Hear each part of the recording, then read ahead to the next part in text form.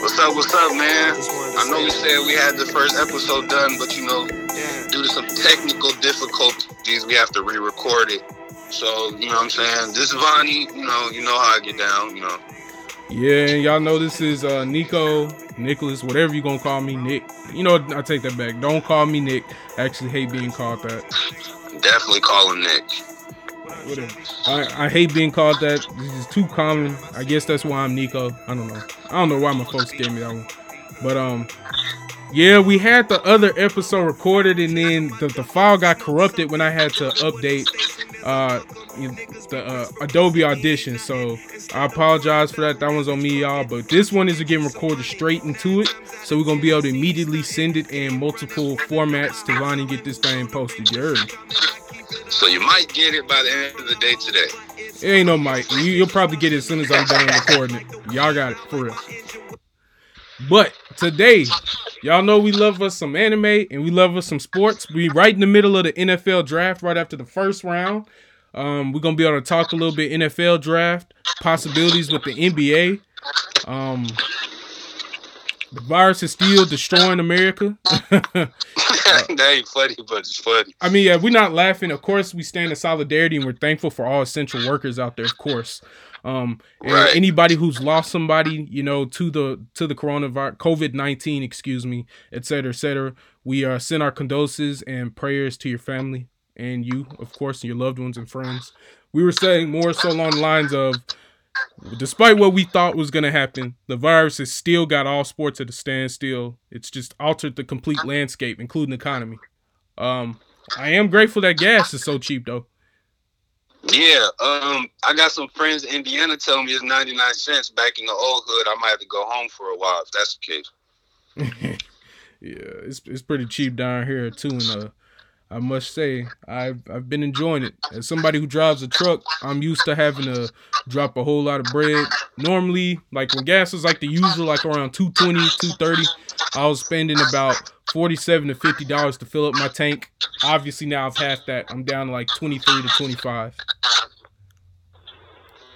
Oh no, it takes me about 15 to fill up my little 2-door coupe. You know what I'm saying? I'm good.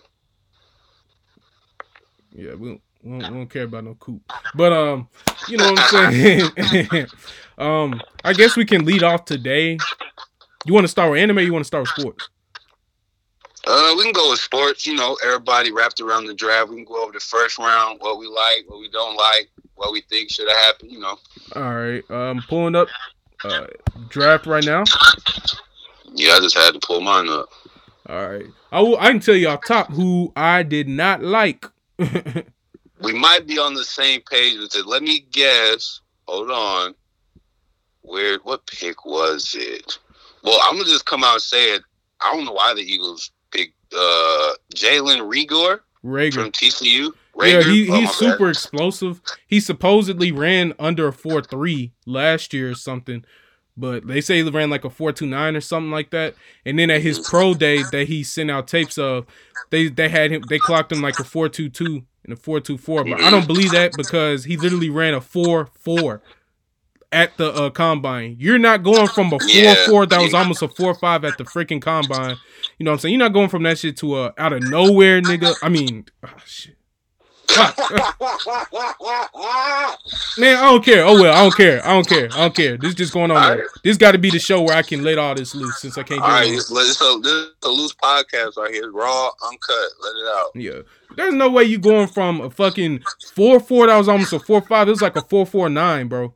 To a 4.22, bro. Somebody was like, he lost 10 pounds. That's why. That's not changing up the speed that much, bro. Even if you lose 10 pounds, bro, you're not about to drop almost 0.3 of a second in a month. Yeah. Because the combine, the combine was end of February? Yeah.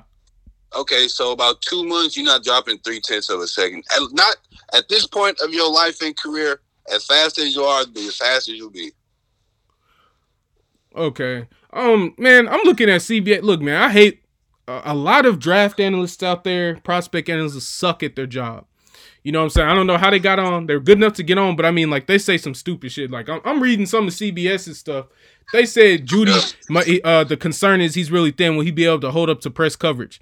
This nigga been saucing up all the best DBs in college football. for 3 years. Niggas been trying to press him every year. You can't get hands on him. He's so crafty. But that's the thing about the draft. Like, they always have to give the good with the made-up bad stuff. Like when they said, we don't think, like, some people were saying they didn't think C.D. Lamb would be a good player because when they played, who they played? I don't know who they played this year, honestly. I can't even remember. You talking about, you talking about when they played LSU, you talking about somebody else?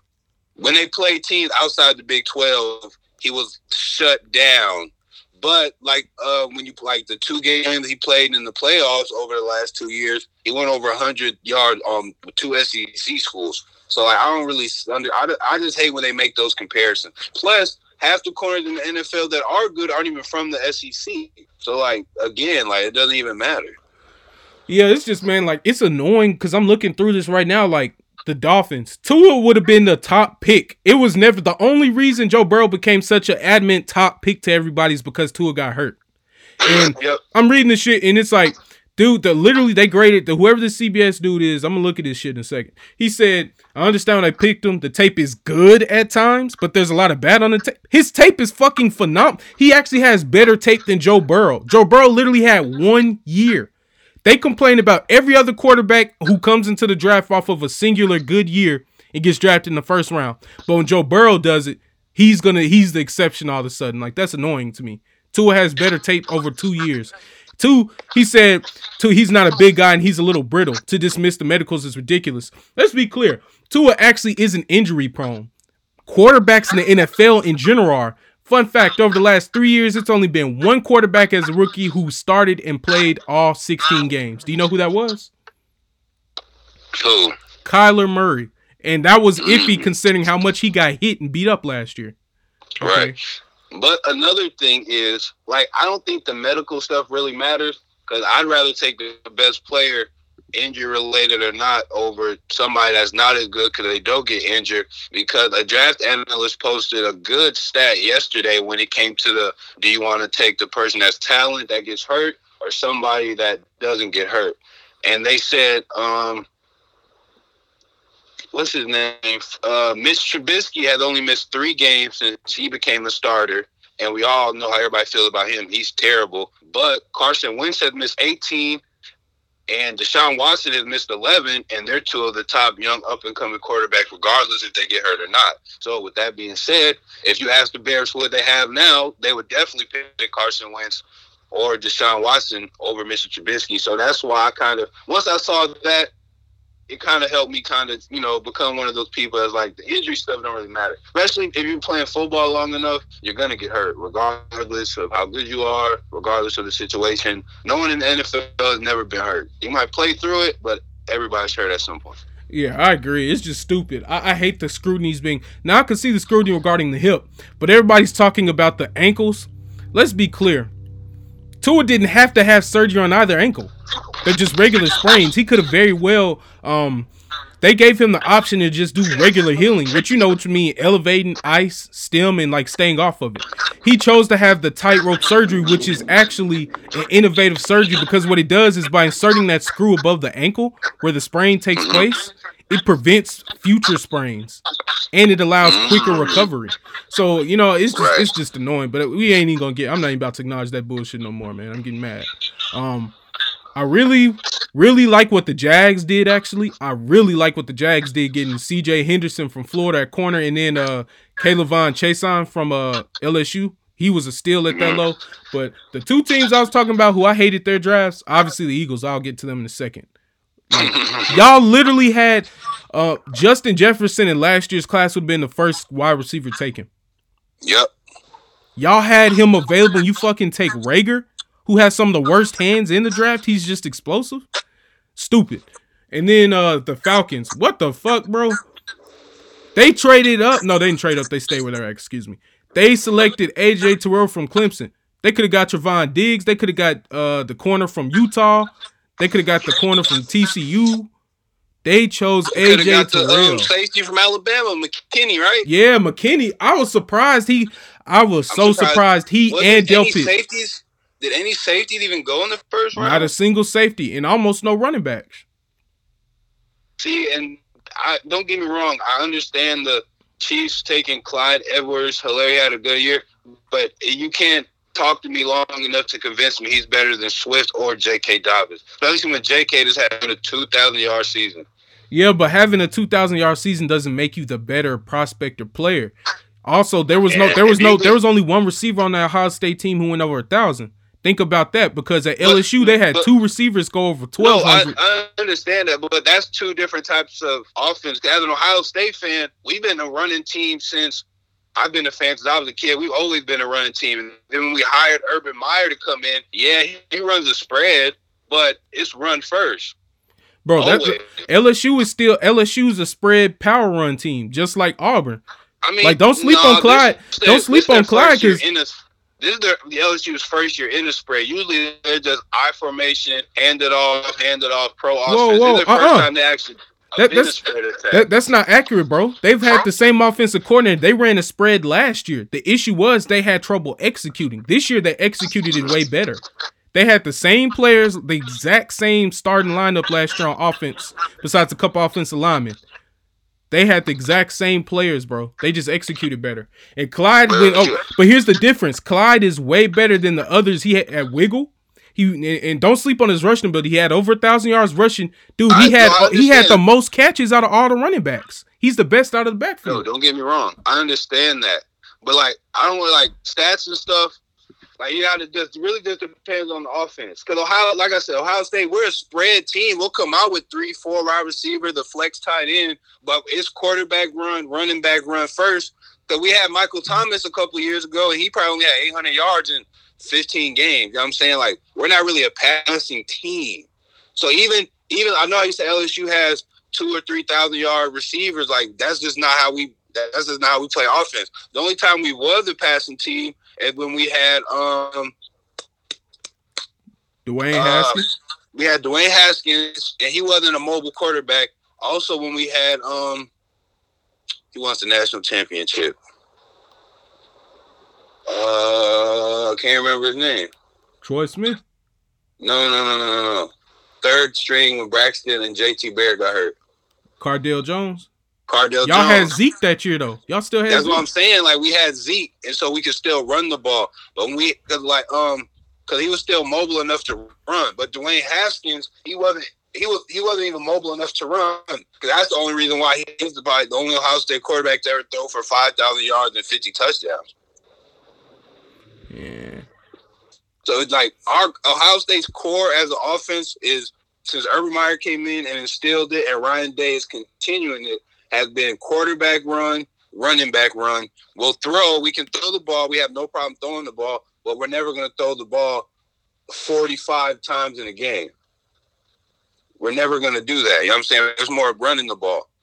Mm-hmm. Plus, if you watch J.K. Dobbins from his freshman breakout year when can't remember his name. Who's the running back after? After who? Let me just look it up. After Zeke, it was somebody else. It was 2020.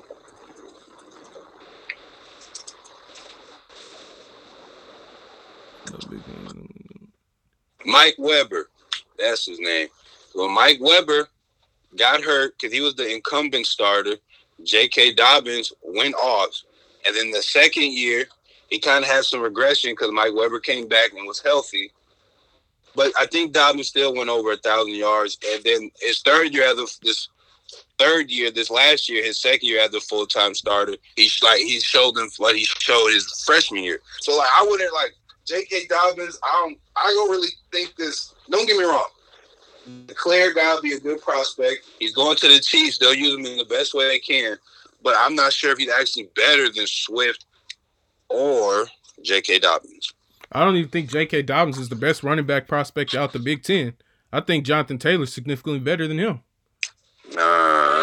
Depends. He's got better speed and better power, that's for sure. I mean, I'll give him power. I'm not sure about speed, though. Dude, he ran a 4.3. Yeah, I'm just like game speed. Because, like, the thing about the combine is, bro, like, don't get me wrong. I understand, like, it kind of shows, like, you know, okay, you've been, you know, you're still in shape, but you got to think about it. Most player seasons end probably December. So they have December, January, and most of February. That's all they're doing 2 or 3 times a day, training for the combine. But if you look at the game tape, you consistently see we've seen J.K. Dobbins get chased down. Yeah, you've seen J.K. Dobbins get chased down. You don't see Jonathan Taylor once he breaks free, that's it. Right. It's house call. So that's why I say that. I'll give you that. I don't really, like Andy Reid said, like, don't fall, like, the tape is the tape. Believe the tape over the combine. Oh, yeah, every time. Like, all you doing for 2.5 months is training 2 or 3 times a day. Eat nothing but what you're supposed to eat. Believe the tape. Yo, are we going to have to... I think we need to take a look at the high school 2017 class because that might end up going down as one of the greatest drafted classes in history. Like that senior, the freshman class of 2017 in college football. In this draft this year, you got Okudah, Young, Burrow was a sophomore at that point. Andrew Thomas, Tua, Derek Brown. I think Isaiah Simmons as well, C.J. Henderson as well, Jedrick Willis, Henry Ruggs, Judy, Terrell, C.D., Damon Arnett, Caleb Vaughn. Justin Jefferson had no stars. That's what I'm saying, but this is still out that 2017 class, if I'm not mistaken. Isaiah Wilson was 2017 class. Noah, the Auburn corner. I ain't going to try, mess up his stuff. Okay. That 2017 class had, I think by my count right there, that was like 11 or 12 first rounders. And they got some more who are still in college because Alabama has next year, Devontae Smith and Jalen Waddle going to be first rounders. And that left tackle and a running back. So, and they were all class of 2017 too. Like, that class might go down as one of the greatest. What class was Trevor Lawrence and Justin Fields? Because they're going to be the top 2 quarterbacks next year. 18. That's 18. 18, okay. Yep. Because they both played as true freshmen. So, yeah, next year will be their 3rd year. Yeah, that class of 2017. Like, I was looking Ohio State and Alabama, the amount of talent they got is actually absurd. Are we prepared to name Ohio State defensive line U? No, they're not D-line U. They're not D-line U.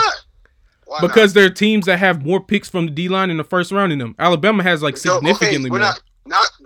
I'm saying from the standpoint, not just picks, but actual NFL play. You can say that. They've only got 2 right now. Who? The Bosa brothers. They got the Bosa brothers. They got Jonathan Hankins, Casey Hayward, Simmons from the Patriots. I'd have to get a list to get more. We got Jerome Baker. Like, it's a lot of Ohio State D. Sam Hubbard. Jerome Baker ain't no D-line. Who? I'm talking about like edge rush. Like he doesn't play line. He rushes for the Dolphins. Yeah, and Sam, I was gonna say Hubbard was a rushing linebacker. No, he wasn't. He was a defensive end. Bro, that nigga was a rushing linebacker, bro. Hubbard was a defensive end at Ohio State, bro. No. Ohio State is not DNU, bro. Let's nip that one in the bud. Let's nip that one in the bud.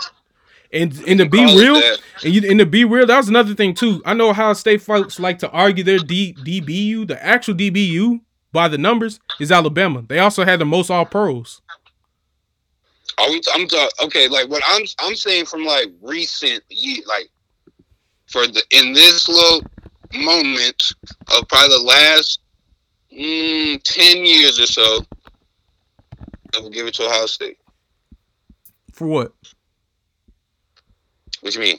You giving? I'm saying, what are you giving Ohio State? DBs. Nah, I still wouldn't. Why not? I just gave the reasons why. If we going solely off draft picks, it isn't them. If we're going off of all pros, it isn't them.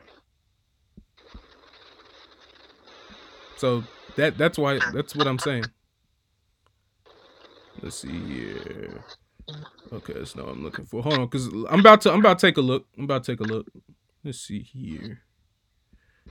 In 2019, only looking at DBs. You had Stephon Gilmore, Tre'Davious Wright. That's a South Carolina and LSU. Marcus Peters. All pros. Yeah, that's what I'm saying. Oh, I'm talking about like drafted DBs wise from this draft we just had 2 go in the first round. You know that was a reach. Arnett should be a 3rd or 4th rounder. That was the biggest reach. I don't know about that one. That was a huge reach, bro. That nigga's it's a well-known fact. I don't know. You're biased. We had two this year in the first round. We had 1 last year in the 4th. We had 1 last year in 2018 in the 1st. We had 1, 2 go in the 1st in 2017. We had Eli Apple go in the 1st in 2016, but he's kind of we had Dorian Grant go in 2015. He's been good for the Steelers. No, he hasn't. Bradley Roby went first in 24. What? He played well this year. Oh, so 1 year means he's been good for the Steelers? Stop it. Bradley Roby's been good. Well, he's been okay. 2014, we had a first rounder. Okay. I got something for you. I'm looking at it right now. This was published on October 13, 2019, so we'd have to add y'all's 2 first rounders this year. Okay. Mm-hmm. The 3 schools who argue over DBU is LSU, Florida, and Ohio State. Okay. So DB's drafted the last 5 years. Like I said, I'll have to add y'all's 2 this year. First rounders, of course. But this is based off before this season. DB's drafted over the last 5 years. LSU's had 7, Florida 8, Ohio State 8. DB's drafted since 2010. LSU 15, Florida 14, Ohio State 14. DB's drafted since 2000. Y'all lead by wide margin. It's 23, y'all got 29. Now, DB's drafted in rounds 1 and 2 since 2000. It's 11, and y'all got 13. DB's drafted in rounds 1 and 2 since 2010. 2 for LSU, 2 for Florida, 7 for y'all. DB's drafted in round 1 since 2010. 5 for LSU, 4 for Florida, and 6 for y'all. DB's currently on NFL rosters. Y'all have 8. Okay, but here, so what y'all got is, in terms of DB's drafted in round 1 since 2010, up until this draft, y'all had 6. Now, I'm about to give you Alabama's. Alabama's had 7 drafted in round 1 since 2010. 15 currently on rosters. 9 DB's drafted in rounds 1 and 2 since 2010. 11 drafted in round 1 and 2 since 2000. 2 behind y'all. 23 DBs total since 2000, but you really only want to count since Saban got there. 16 DBs drafted since 2010, which leads everybody. And then 9 DBs drafted in the last 5 years. So it's really Alabama. But with y'all's 2 first rounders now, y'all take the lead in DBs drafted in the first round. We have a good case. Yeah, for sure. Y'all are the better y'all are DBU over the other 2 for sure. Yeah. But I'm only really, we've had good DBs, but they've really been since Urban Meyer came in. They took it to a whole nother level, though. Yeah, nigga was cheating. That's how. Hey, whoa. He ran an honest program. Yeah, okay. Letting your coaches beat their wives. Real honest, huh? He didn't let him do anything. He didn't make him get any help. He didn't fire him. He didn't do nothing. I ain't trying to hear that. But anyway, back to the main thing at hand. Right, back to the topic. I don't even speak on that. Yeah. All in all, this was a draft. There was almost no surprises, though. Nah, this is probably the first draft where there's no blockbuster trades. Nobody mortgaged their future to get a one of a kind player in the top 5 of the draft. It kind of went how most people thought. Yeah, just straight. Yeah, Raiders. Them getting Damon. That was just such a reach. My favorite draft out of yesterday was the Jaguars. See, but the thing about the Raiders is, since they have Mike Mayock as a GM, he might just see it a little better than what we might see. Because even last year when he drafted Farrell 4th overall, it shocked everybody. Farrell had a horrible year, too. He didn't have he was okay. Max Crosby definitely overshadowed him. He was the 4th round pick? 3rd, 4th? Yeah. And he was definitely the better rookie defensive end. Yeah, nigga hit double-digit sacks. How do you feel about the Packers taking Jordan Love 26 instead of getting Aaron Rodgers some help? Man, I think that's an insult to Aaron Rodgers. And it shows that they're not fully committed to Rodgers and the president, feels like. You know what I'm saying? It's a slap in the face because it's like, since Aaron Rodgers got drafted, he was the last offensive player they drafted in the first round until Jordan Love. Like, you mean to tell me all these receivers, they traded up to get Love? All these receivers, you wouldn't trade up to go get one of them? So Devontae Smith got an actual, or not Devontae Smith, what's his name? Devontae Adams, excuse me. So he could have a partner in crime out there? A tight end? Something? Like, yeah, it's just I didn't like it either for the simple fact that you guys just went 13-3, a game away from getting to the Super Bowl with only Aaron Rodgers throwing to Devontae Adams, and the other receivers are all undrafted free agents, and some were even rookie free agents just playing, and you have a washed-up Jimmy Graham, and y'all were that close to getting to the Super Bowl. So instead of trading up to get some help, you could have went and got a corner, a CeeDee Lamb. The Packers could have went any direction with their pick besides quarterback. Like, anything else would have helped. But you wasted. I'm not going to necessarily. Well, yeah, I'm going to say wasted because you just took. Because the first round pick has to be somebody that can come in and contribute. Aaron Rodgers isn't sitting down. You know what I'm saying? He's not. Barring an injury, he's going to play all 16 games. Yeah. And so he needs help because that's asking you're asking him to shoulder the load once again on offense with only Devontae Adams. Don't get me wrong. Maybe the wide receivers have developed. Maybe somebody will have a breakout year. I'll say this too, and I'll play devil's advocate. They got a chance it was a lot of folks who thought they would be first round receivers who will be in the second. A lot. Exactly. They could get T. Higgins. They could get Ooh, I forgot about T. He didn't go first round? No, sir. Wow, but he ran horrible though. He ran like a 4.6 or something though. No, I do not care about that. I mean, and then you could say when you looked at the LSU game, he got wiped out the game by the freshman. Great. He got but I mean, he got wiped out. But Jeff Okudah, you know what I'm saying? He had no penalties last year. He wiped out everybody. So I wouldn't let that shy away from it. No. I wasn't even talking about that because when Jeff Okudah left the game, everybody started going off. I'm talking about when he played Stingley in the Natty, he got wiped out that game. Like, at least versus Okudah, they dared to throw at Okudah a couple times. They wouldn't even challenge him. You know what I'm saying? And by the way, what you think? You think Stingley top 5 pick whenever he come out? See, I'm hesitant on labeling freshmen as top 5 picks so early because they still got 2 more years, and it's a number of cases. Even when it's a number of cases where his freshman year he did this and this so well, and then his junior year come around, or maybe he slipped up his sophomore year. Anything could happen, and then you know what I'm saying, he dropped. So I mean, he was good his freshman year. I'm not really gonna label him right now though. Yeah, I mean, based off what we saw, you're right, and that's why I think the NFL. I think it's unfair. Players got to stay 3 years because there is a rare case where there are some freshmen. Some, you know what I'm saying, and some true sophomores who are ready for the league. Michael Parsons at Penn State, he's one who's been ready. Okay. The corner at Alabama, Patrick Surtain Jr., he's been ready. Stingley, another example, being ready. He didn't have as strong a year as a true freshman, but up there Ohio State, he's the next up in the DNs. Zach Harrison, I think is his name. He about ready, even in the flashes you saw. You know what I'm saying? It's always a rare case. And just like Trevor Lawrence, I don't think he's going to be as good as everybody says, personally. But look, even check it out. After he took over the job, his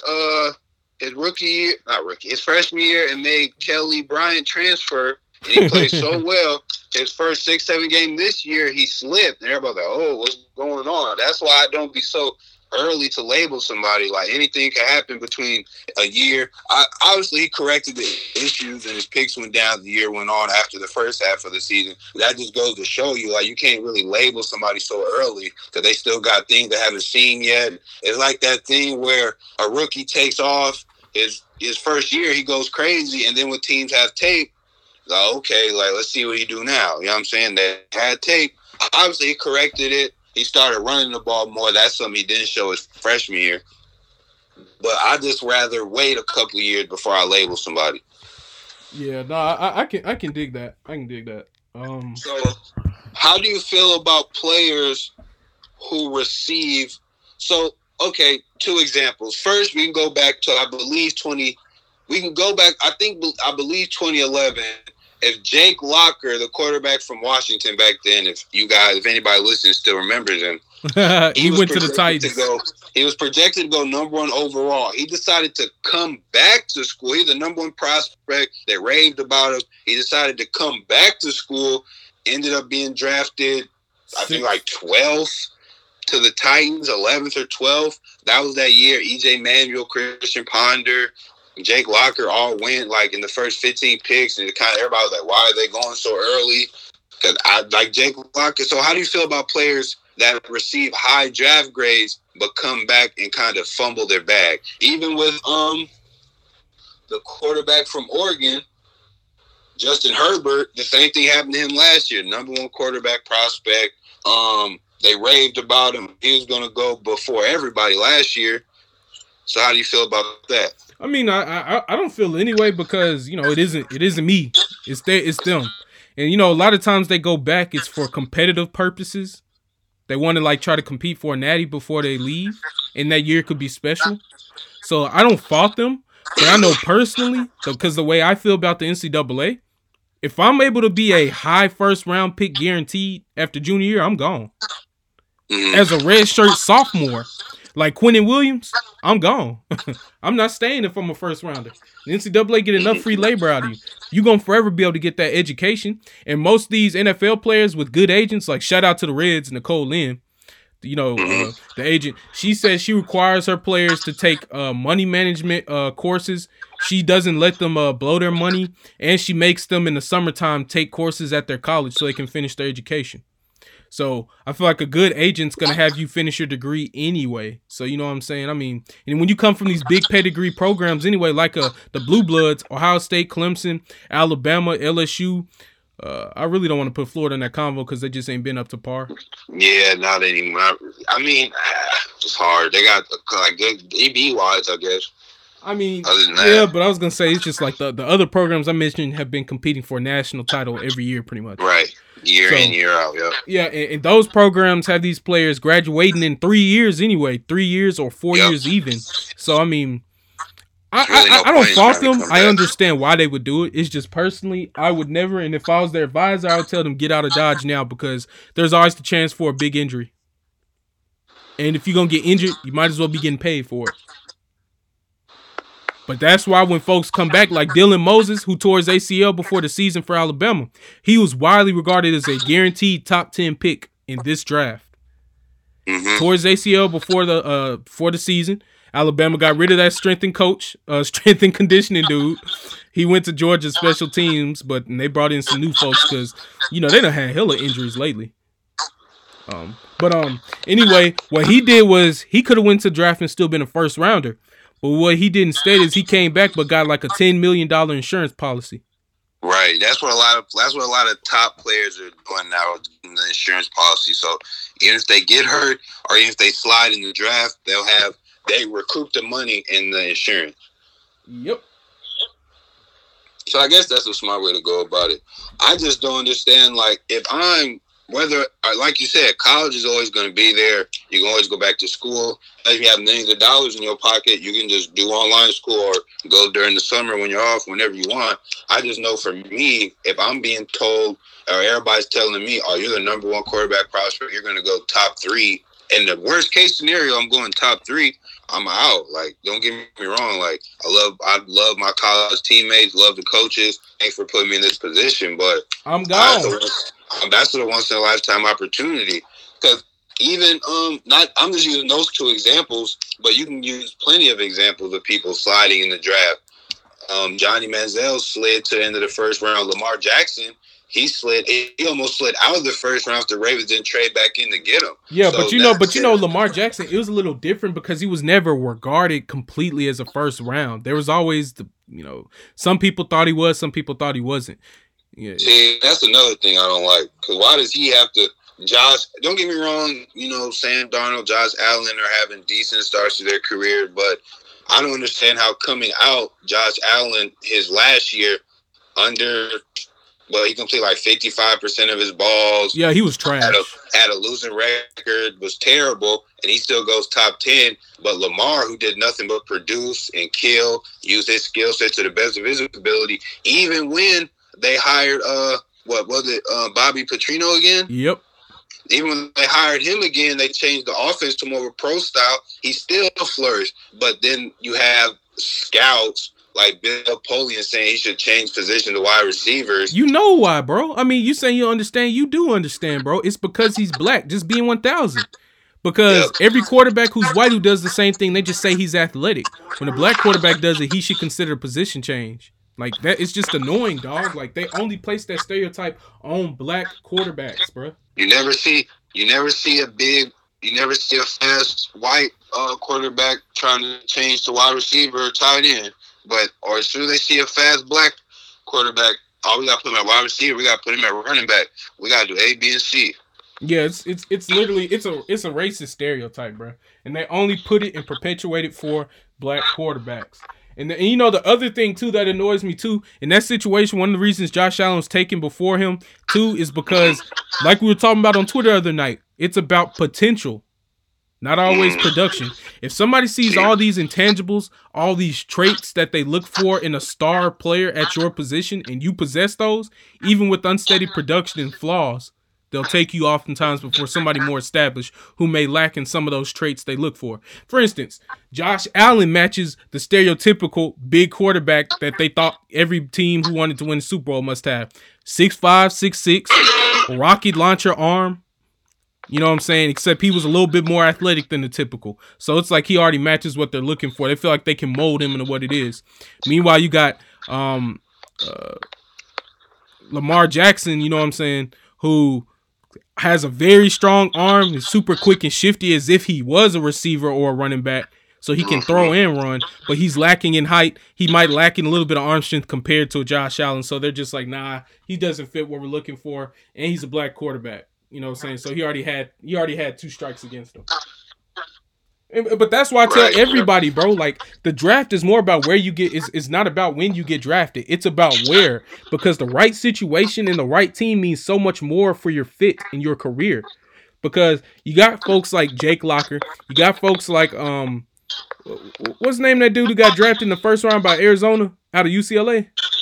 Josh Rosen. You know what I'm saying? You got a lot of players like that. I feel bad for Josh Rosen because I feel like he was actually a decent prospect, but his career is probably ruined now. And it's not even by his own doing. Not even his fault. Coaches, staffs who don't believe in you and tailor make it to your strengths, that's what ruins a team. That's what ruins a player, I mean. When you draft it's literally on your staff to tailor make a situation for players. That's why you draft a play. Like, star players, you don't draft them to fit in your system. You draft them because they have so much talent, and it's on you to make the fit right for them, which bodes well for everybody. I personally thought the Dolphins should just kind of, honestly, last year was kind of just we're gonna try to set some culture in.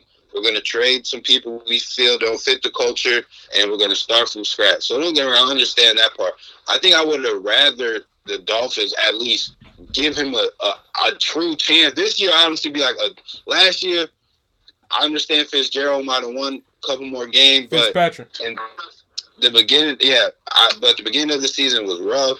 Things was going south anyway. Like, it was kind of a lot of dysfunction before they found what kind of worked. They obviously knocked off the Patriots the last game when the Patriots needed that for it to be the second seed. So I'm not saying what they're doing is bad. I would just rather them give him at least an honest chance. Like, he's young still. Definitely his second year in the NFL. Like, he's still a young quarterback that can be groomed, and he could potentially still be a starting caliber quarterback. I feel like this is going to be the Dolphins' true, honest first, year actually trying to be good, trying to be better, trying to win more games. I feel like they should have gave Josh Rosen this year to kind of see what he actually had with weapons, some good players around him, and to see what he was able to do. Don't get me wrong, Tua's a great prospect, but next year there's Justin Fields and Trevor Lawrence. But but then the question becomes, where would you rank those two in this class? And only Trevor Lawrence would probably be considered a top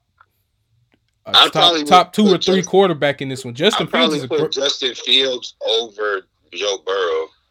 I can't go that far. I can't go that far just because he hasn't. I don't know. That's iffy. I mean, that's the whole thing. It's tough.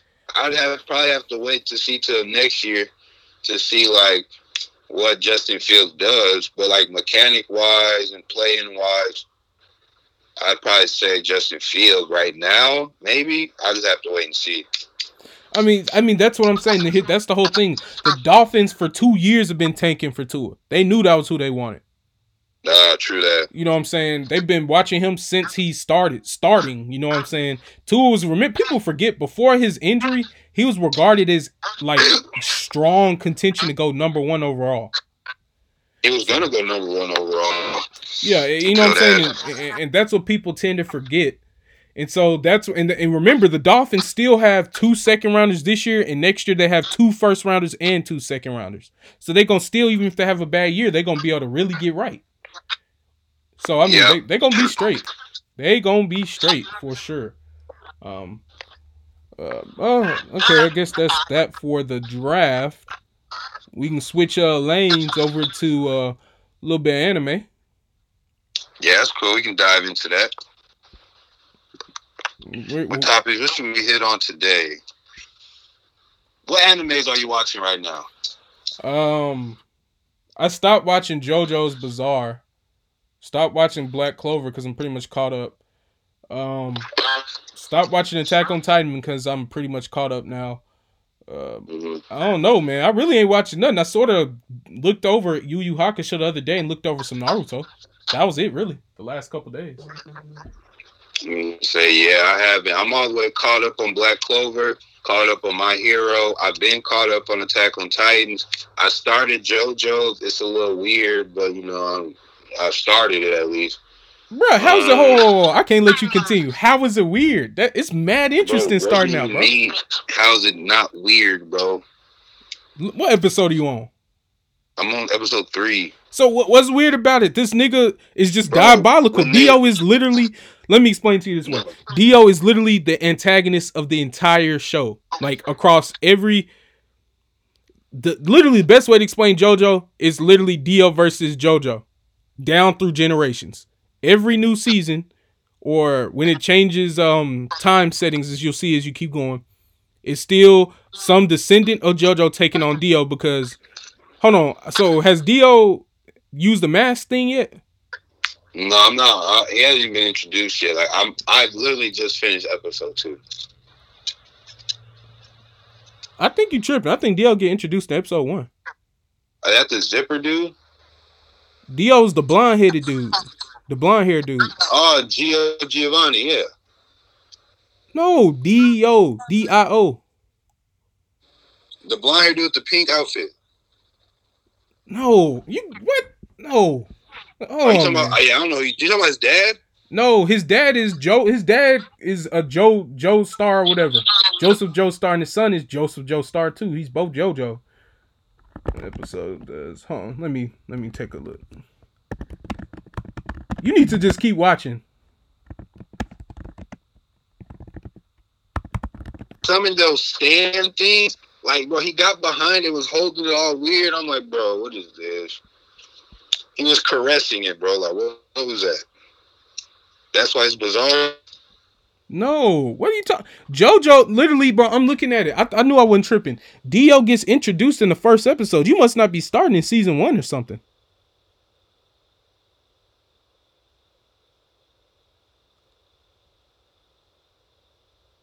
Like, I'm taking a good look, bro. Like, I don't think you're like dad. That's Gio's dad. But he's dead. Yeah, he dies. Yeah, that's his dad. I said, you talking about his dad, and you said no. No, because I'm talking about Dio, the blonde dude who the Joestars take in. Dio is his dad. No, it's not. Dio Brando is the son.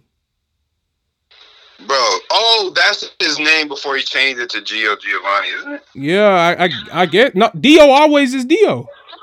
Dio. All right, let's just skip this, bro. I'm already confused. Bro, because you ain't watching it enough. Nigga done only got through 3 episodes. What's wrong with you? I took time and went into Black Clover because you told me it was good and it paid off. Listen to me on JoJo and binge it. So you changed your opinion on Black Clover? Barely, but it's not neither here nor there. The point is, you gotta invest into JoJo. I promise you, it's worth it. Once you get to listen to me, once you get past the initial stages, the initial generation of JoJo versus Dio, it gets crazy cold. Like my favorite arc in the entire show, and most people's in general, is Stardust Crusaders. Just wait till you get to that, and gonna blow your mind. Is that good? I promise, bro. It's a reason that folks love it, bro. I promise you, it's that good, bro. But all right. Well, let's talk a little Naruto like we were earlier. Right.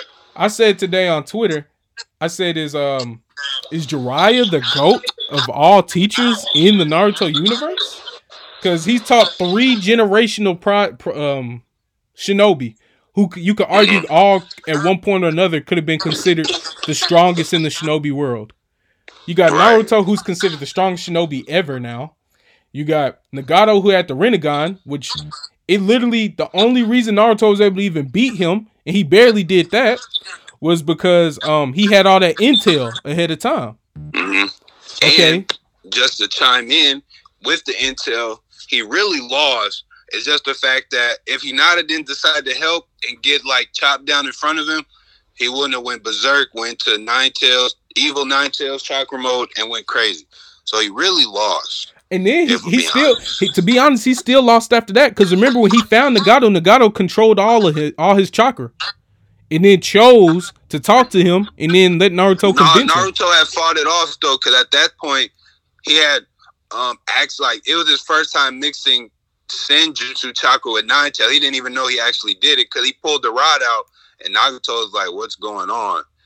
And then at that point, that's when Nagato like just sat down and talked to him, because he controlled his chakra, but Naruto was able to fight it off that time, like pull it out, because that was the first time he mixed his Senjutsu chakra with the Nine Tails.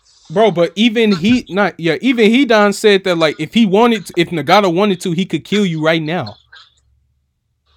You know what I'm saying? He had to, but he chose not to. And then you know how Naruto gonna do. He gonna talk a nigga down for sure. Best jutsu in the world. Boy, talk jutsu wins out of every single time. So turns everybody back on the team. Boy, it's certainly a good thing to have on the squad, but. You got Nagato, like I said, who did that, and people forgot how strong Nagato was until he got injured in that fight versus Hanzo. Yep, when he summoned the Gato statue. Well, for his legs burned too. I can't. It got burnt. It got burnt in that fight. He just took it like I don't know why. He just took it like a champ. Boy, he was never this. So was Hanzo? I know Danzo talked to Hanzo about the Katsuki and lied to him, but were Hanzo and Danzo related or something? I don't think so.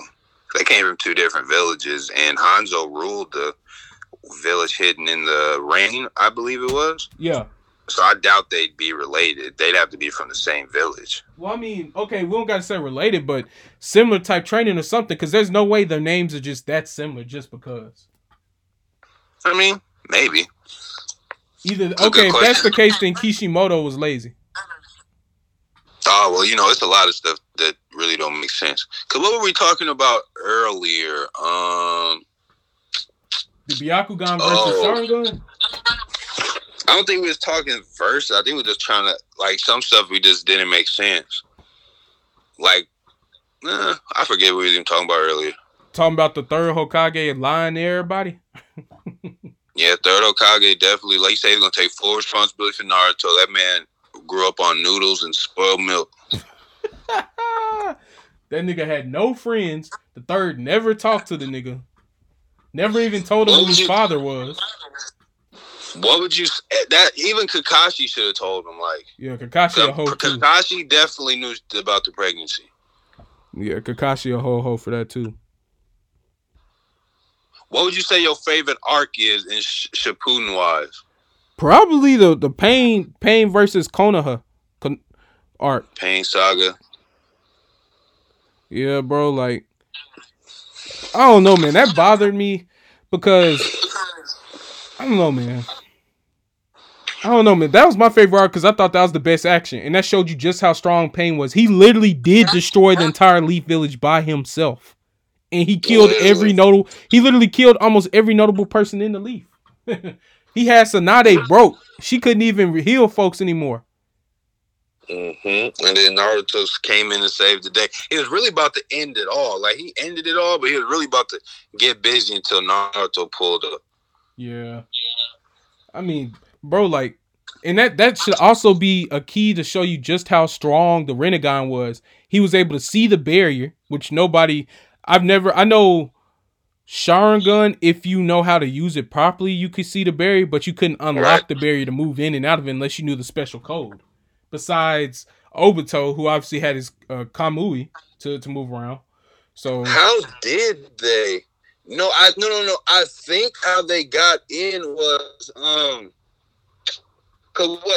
how did they get in? They jumped in. They just jumped in. Like the summoning jutsu one just jumped in there, and then as soon as he got in there, he summoned the rest of the Pains, and they spread out. So it looked like it was just one invader, when in reality, it was all. Oh, right. I remember that.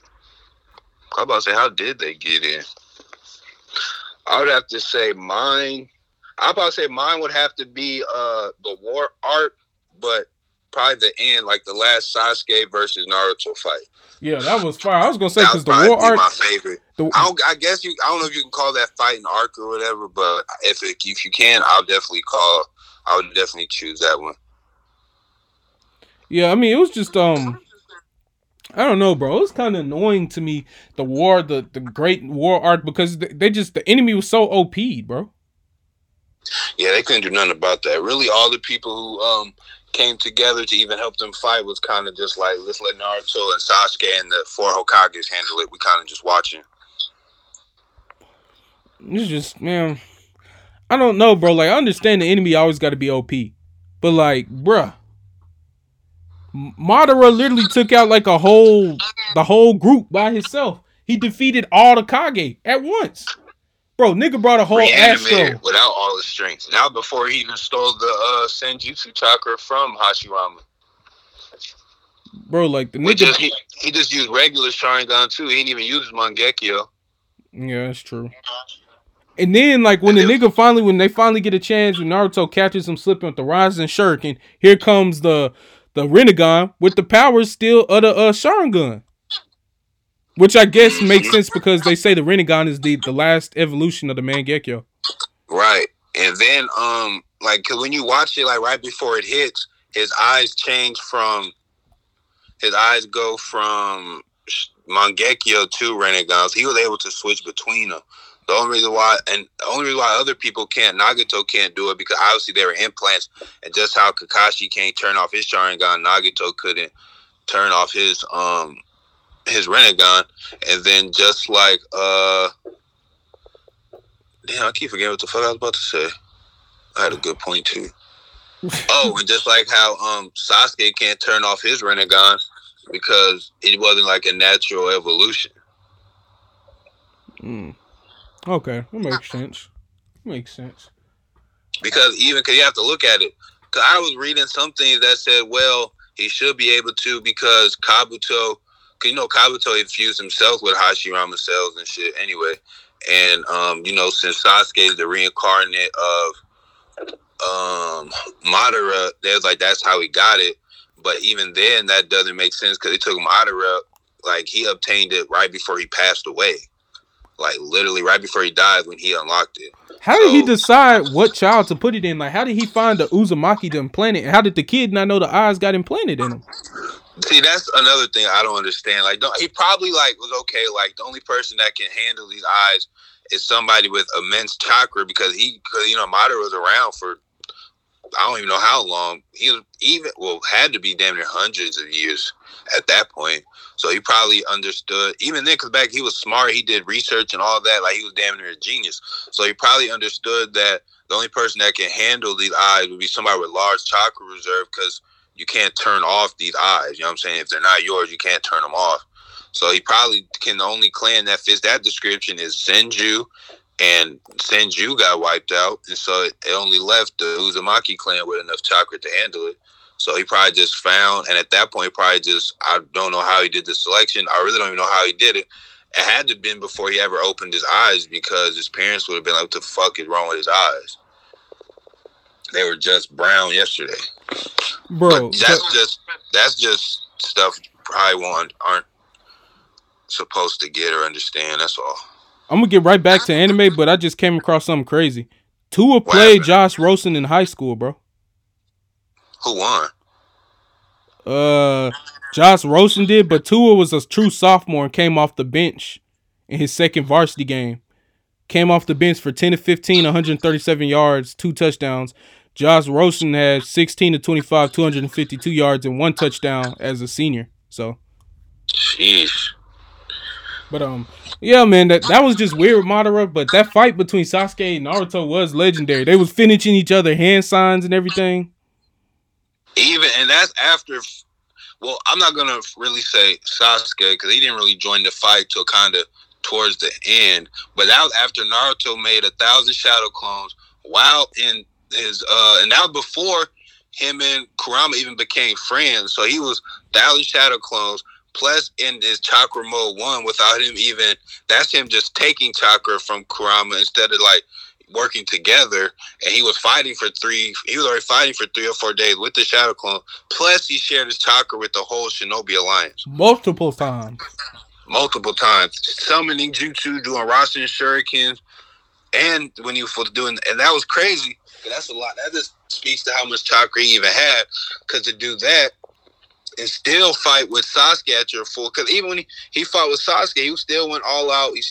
He did shadow clones in chakra mode, in Tail Beast chakra mode, merged them all together, did a Tail Beast bomb mixed with a Rasen Shuriken plus a regular Rasen Shuriken. Like, he just went. That just speaks to how much chakra he really has. Man, so here's my question. Naruto's the closest thing to the to the 10 tails, because he has legitimate strong, like, he has not just a little piece, but he has a strong amount of chakra from every tail beast now, doesn't he? Yeah. He had he had all the chakra, not all the chakra, he had a piece of chakra from all the tail beasts, and plus him himself is the meeting place for all the tail beasts. So like, anytime he needs a meeting, or like, I watch a little bit of Boruto, and there was the episode where like he called a meeting with all the tail beasts, and they all met like in his little tail beast subconscious. Like, he's the meeting place for all the tail beasts. So the tail beasts are just roaming around now. Like I want to say, yeah, all of them are roaming around now except for Kurama. He went back to Naruto. Shukaku didn't go back into Gaara, but like, he's like still lives in the Sand Village. But the other ones are all loose. Yo, why Gaara get so weak? I guess Shukaku really was the driving force behind dude. He didn't. I don't know. He doesn't really get weak. It's just that instead of Shukaku doing it and him like just it happening naturally, he probably just has to pay more attention and do it himself. You always know he wears that shell of sand armor. Like, that was like, I don't think his sand protects him how it used to. Like, the sand just moving around protecting him was Shukaku. Gaara teaches his son the magnetic release. The magnetic. That's not his son. It was actually an orphan he adopted. So that episode, because they talk about it on Boruto. So on that episode, basically, like, the other kid was like, he couldn't control his metal sand, and so like, he was kind of like crying, spazzing out about it, and like, everybody was running away from him except for Gaara. And then Gaara kind of like approached him like, I'll teach you how to, like, control it and everything like that. So technically, his son is a descendant from the third Kazekage, because that's the one who had the Iron Sand release. Yeah, and why doesn't Gaara use his father's gold dust release? Like he used it in the Great War to seal away the two Hokage. The only way he was able to use it because he mixed in his sand with it. He just can't do the gold. He didn't inherit that. He mixed some of his sand in with it. That's why he was able to use it, but he can't move gold. Yeah, that was kind of cool when he fought his pops. Though they had the exact same stance. Sand was doing the exact same heart to heart. Yeah, but then his father tried to kill him. His father tried to kill him when he was a kid, but then basically because he thought that, remember his uncle, he made his uncle try to kill him, and then he made his uncle tell him all that hurtful ass shit. And then he was telling Gaara his mom didn't love him. Then he came back, he kind of just told him the truth about everything. Your mom loved you, your uncle loved you. I'm the one that ordered him to attack you. You know what I'm saying? Everybody really loved you. All that hateful shit wasn't true. And you know what I'm saying? That hit Gaara where it hurt. I got mad respect for the Jinchuriki, bro. Especially those who could control it. Cause how did the Cloud Village have two perfect Jinchuriki? Yugito and Killer Bee. I'm not sure about that. That's a good question. How did they get to? I don't know, but people forget Yugito was a perfect level Jinchuriki too, and Kakuzu and Hidan played no games with her. Which one was that one? That's the Two Tails. Oh, the girl? Yeah. Yeah, she was decent. She went straight into Tail Beast form. She was not. She called herself trapping them in. Didn't work out for her though. At all. Then you got the Mist had the Three Tails, and Itachi took him out. The Mizukage. Sasuke took him out. Let's see here. What was the Four Tails? Who took out the Four Tails? What animal is the Four Tails? I can't remember. Four Tails was I want to say that was Son Goku. So the monkey thing. Oh, yeah, I'm not sure who took it. It was Itachi and Zabuza. No, what is that? Not Zabuza. What's his name? Kisame? Yeah, Itachi and Kisame. Because the dude with him was older. Yeah, he had the markings under his eyes. Yeah, and Itachi was you gotta be gentle. He's old. You know what I'm saying? Be gentle with him. And then he was basically if you would have saw the fight, you know what I'm saying? You wouldn't be saying be gentle with him. Yeah, because Kasame sawed off his legs afterwards, so he couldn't run. Yeah, he wanted to. And then Pain took out the 6 or 7 tails by himself. Yeah, he was not. That was the dude who blew bubbles. Yeah. His story is actually mad interesting. I looked it up the other day. But yeah, Pain didn't play no games with dude, bro. Nah, he came in. I'm sad. It's too bad Naruto them didn't know he was really a Jinchuriki. Because wasn't he I think Naruto was knocked out or something when he went into his little chakra mode to help the girl, or he left. I can't remember what had happened, or he wasn't around. But yeah, they didn't really find out he was one until they seen him.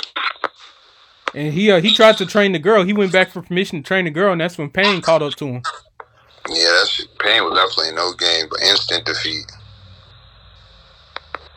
Yeah, Pain wasn't playing no games. Kasame didn't play no games. Really, I got to give credit to Sasori and Deidara, because Deidara actually is mad cold with it. Yeah, they are. And the crazy thing is about Naruto, one thing you get yeah, there's some bad guys, but when you act when you listen to their little their rants or why they turned out how they did, you can be okay, I understand that. Obviously they're bad guys, antagonists, but when you actually get into their stories, you can be okay, I understand that. Yeah, okay, yeah. You know what I'm saying? Okay, I understand. Even with Pain, he basically was y'all destroy my village, kill everybody in my hometown. Y'all don't see nothing wrong with it. So I'm doing it now. What's the issue? And that's kind of what conflicted Naruto. Naruto yeah, okay, I get it. You know what I'm saying? Like, yeah. And so that's why I kind of, it's kind of hard to really be mad at them because they have the reason, and it's valid. Like, some of them have valid reasons. Yeah, I was gonna say some of them do, but then some of them don't because Heathen just does it for his religion thing. It's weird religion. But Sasori does it just for Sasori does it to find inspiration to build new puppets and stuff. Yeah, but you gotta look at it though. The reason why he even turned out like that was because he needed puppets to cope with his parents dying and nobody really telling him or nothing. Yeah. Instead of telling him, he just lied like, "Oh, they'll be back." Like. That's why, even in the arc, it said like that's why he hates waiting, because he spent his whole childhood waiting for his parents to come back. Like people have valid reasons for like I don't want to say valid, but they have like a reasonable explanation. Or like okay, like I see why he's the way he is. You know what I'm saying? I see why he's the way he is. He does it because he follows his religion. It might be weird.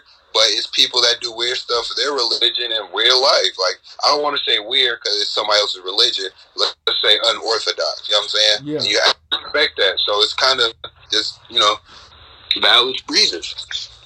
The craziest member of the group, though, to me, is the fact that Kakuzu fought the first Hokage. He's that old.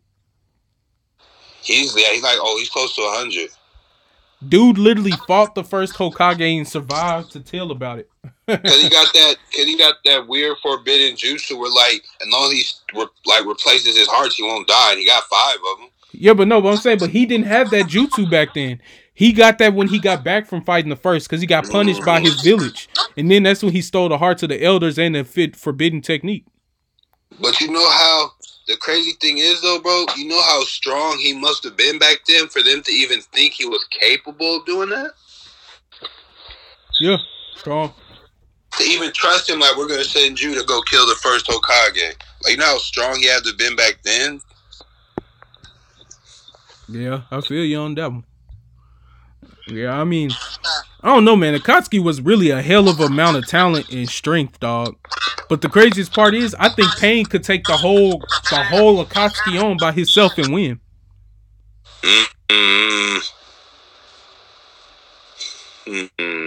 Kind of think. Are you talking about like what version of the Akatsuki? Like when they had Orochimaru? Nah, I wouldn't go that far back. So Orochimaru, or like the current one they had after Orochimaru left. Yeah, that group. Okay, well you might be on to something then with that one. I will say this now. Itachi? I don't know. Yeah, I think he could get Itachi. Rinnegan is just that much stronger.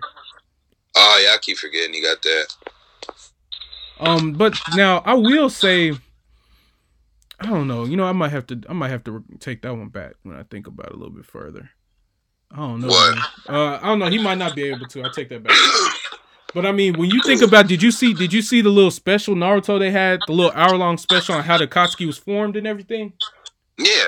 Okay. Well, if we're going off of that, it was some matchups that niggas lost 1-on-1. Like Sasori lost to Conan. Hidan lost to Kakuzu. Well, but Hidan really has no powers at all besides that freaking jutsu. Yeah, so as long as you keep him away from like getting any of your blood. I mean, he got hands too though, because he was going hand to hand with Kakashi for a little bit. But yeah. I don't know if that's more of Hidan having hands or Kakashi not going all out because he's wary of getting cut. And then when Kakuzu first faced Hidan too, Hidan killed one of his hearts. Mm-hmm. So. Okay, he didn't know that jutsu. That's why though. Right. So. Because he definitely didn't know that would happen. Okay, so you got that matchup that was lost. Deidara got fucked up by Itachi. Putting the genjutsu so fast, bruh. It almost blew himself up. Boy. Itachi be doing that to folks though. Remember when he did it to Orochimaru? When Orochimaru tried to get him? Yep. Turns out he had himself tied up. And then when Itachi fought Kasame, it looked like a real fight until Kasame realized he'd been in the genjutsu the whole time. That's what they'll do to you, boy. That's why Itachi, like, I just wish, like, if they did like a little spin-off series, or they did something, not even a spin-off series, they just decided to do like a little prequel type thing that would tell you everything before. Not well, I guess they kind of did that in Shippuden, but I feel like we were robbed of Shisui. Oh yeah, we were robbed of Shisui and the fourth, who were like around the same age. Definitely need Shisui in the fourth, and I would love to see Prime Sarutobi, the third Hokage. Yeah, they talk about him like he took over the name God of Shinobi after Hashirama. So, and he knew all 5 nature releases. Yeah, they say he knew every single jutsu that had ever been made, created inside the leaf. They said he mastered them. I think the Sarutobi clan, like, I think they were, I was reading something before, and it mentions that, like, the Sarutobi were kind of like aides, attendants of the Senju, kind of like, not as strong as them, but like up there with them. So I'm not really surprised. And then even in Boruto, Konohamaru, he got summonings with the Monkey King Enma-san and the Toads, like Naruto. So, and he's pretty impressive in Boruto, I'm not gonna lie. So I think the Sarutobi clan is just one of those, like, obviously it's not like the Senju, Uchiha, Hyuga clan, but, and, you know, Uzumaki, but it's kind of like, I don't want to say second tier, but the next down. Because obviously the Sarutobi would be ahead of, like, other clans. Hey, I was right. What? Hiruzen Sarutobi is the father of Asuma Sarutobi. Oh, yeah. I said that. You told me I was wrong. I thought you, no. I thought you meant, that aide with the glasses. I thought you meant him. Because I don't think you said his name weird or something. That's why. But Asuma is Asuma is the third Hokage's son. Because remember when he left the village to join the Shinobi 12. Mm-hmm. And Sarutobi didn't want him to. We need to, one of these days, we need to do a ranking of the Jonin at the beginning of Naruto. Because we gotta do it. I think we gotta do it in Shippuden because we don't see a lot of them until Shippuden. We don't see nobody really in action until that. Yeah, because I feel like Asuma was overrated. Obviously, his wife was overrated. Boy, Guy might have been. I think Guy was stronger than Kakashi. I think Guy might have actually been the strongest Jonin that they had. Who was? I think Guy. I think Mike Guy was stronger than Kakashi. I think he was the strongest Jonin in the village. It's just that, I mean, yeah, because if he actually, because he can open up up into the 7th gate without dying. So if he ever did that in a fight against Kakashi, it'd probably be over. Yeah, it was just Kakashi was more of a prodigal student coming up, so therefore, you know what I'm saying, he got, putting the Anbu Black Ops and stuff at a young age. Yeah, that go to him pretty quick. Even though he still didn't have that many crazy abilities, he just had that stupid Chidori, which I hate. And he can only use it after he got the Sharingan. Yeah, it was stupid. Just like then he taught it to Sasuke, had Sasuke thinking he really had a chance against Itachi. I mean, that's the first step. Yeah. I don't know, because he got that wrist broke, slipped, and put into the Tsukiyomi or whatever. Nightmare round. That ruined him. And then when he tried to fight him again, after he tried to abduct, well, they didn't really try to abduct Naruto. That was more of Itachi's kind of hidden mission. Cool. Yeah, but I agree, man. I just would like to see a special 2-hour special on the 3rd grade Ninja Wars so we could see Shisui and the 4th really in action. Like, because the 4th, they say he was the strongest in history too. Because we see a little bit of the 4th in the 3rd war, because that's when he got like Obito and Kakashi with him. And remember, Kakashi tried to Chidori without a Sharingan and almost got killed, so the 4th saved him. And then like he dropped his book bag and he was like, "You're the yellow flash of the leaf. You have a flea at blah blah blah," or he slit the dude's throat. Yep. Bro, dude, because I mean, you know, he actually made what was that? He actually perfected that Thunder God technique that the second had made. His was better than second's because he could place his marking on anybody or anything at any time. And then he used them kunai, them special kunai with them, and he always carried like 100 or so. You know what I mean? Mm-hmm. He carried 100 of them. His tag never went away. He had safe house all over the leaf. He could teleport at any time. Like the dude was like, he was like Itachi and Kakashi mixed. Boy. Like, I really didn't realize just how OP that Thunder God technique really is, bro. His is definitely OP. The second Hokage, like, don't get me wrong, it's cool, but he doesn't do it like, I'm not going to say he wasn't smart enough to obviously develop 95% of the juices in the world, but, like, he didn't think to have it, like, on kunai to teleport around. How you want to wrap up the first episode, man? I feel like it's pretty successful. Wrap it up then. That's how. All right, man. We want to say thank y'all for waiting. Thank y'all for following the page. You know what I'm saying? Thanks for listening. It's been a great first episode. We'll get back to you guys with a second one as soon as we can. Drop some comments. Tell us how we did. Share. Tell your friends about us. Appreciate y'all listening. Yeah, man, we appreciate y'all tuning in to the next one. Now we got it right in terms of how to record it properly. It shouldn't be any more issues. Appreciate y'all. We'll see y'all next time.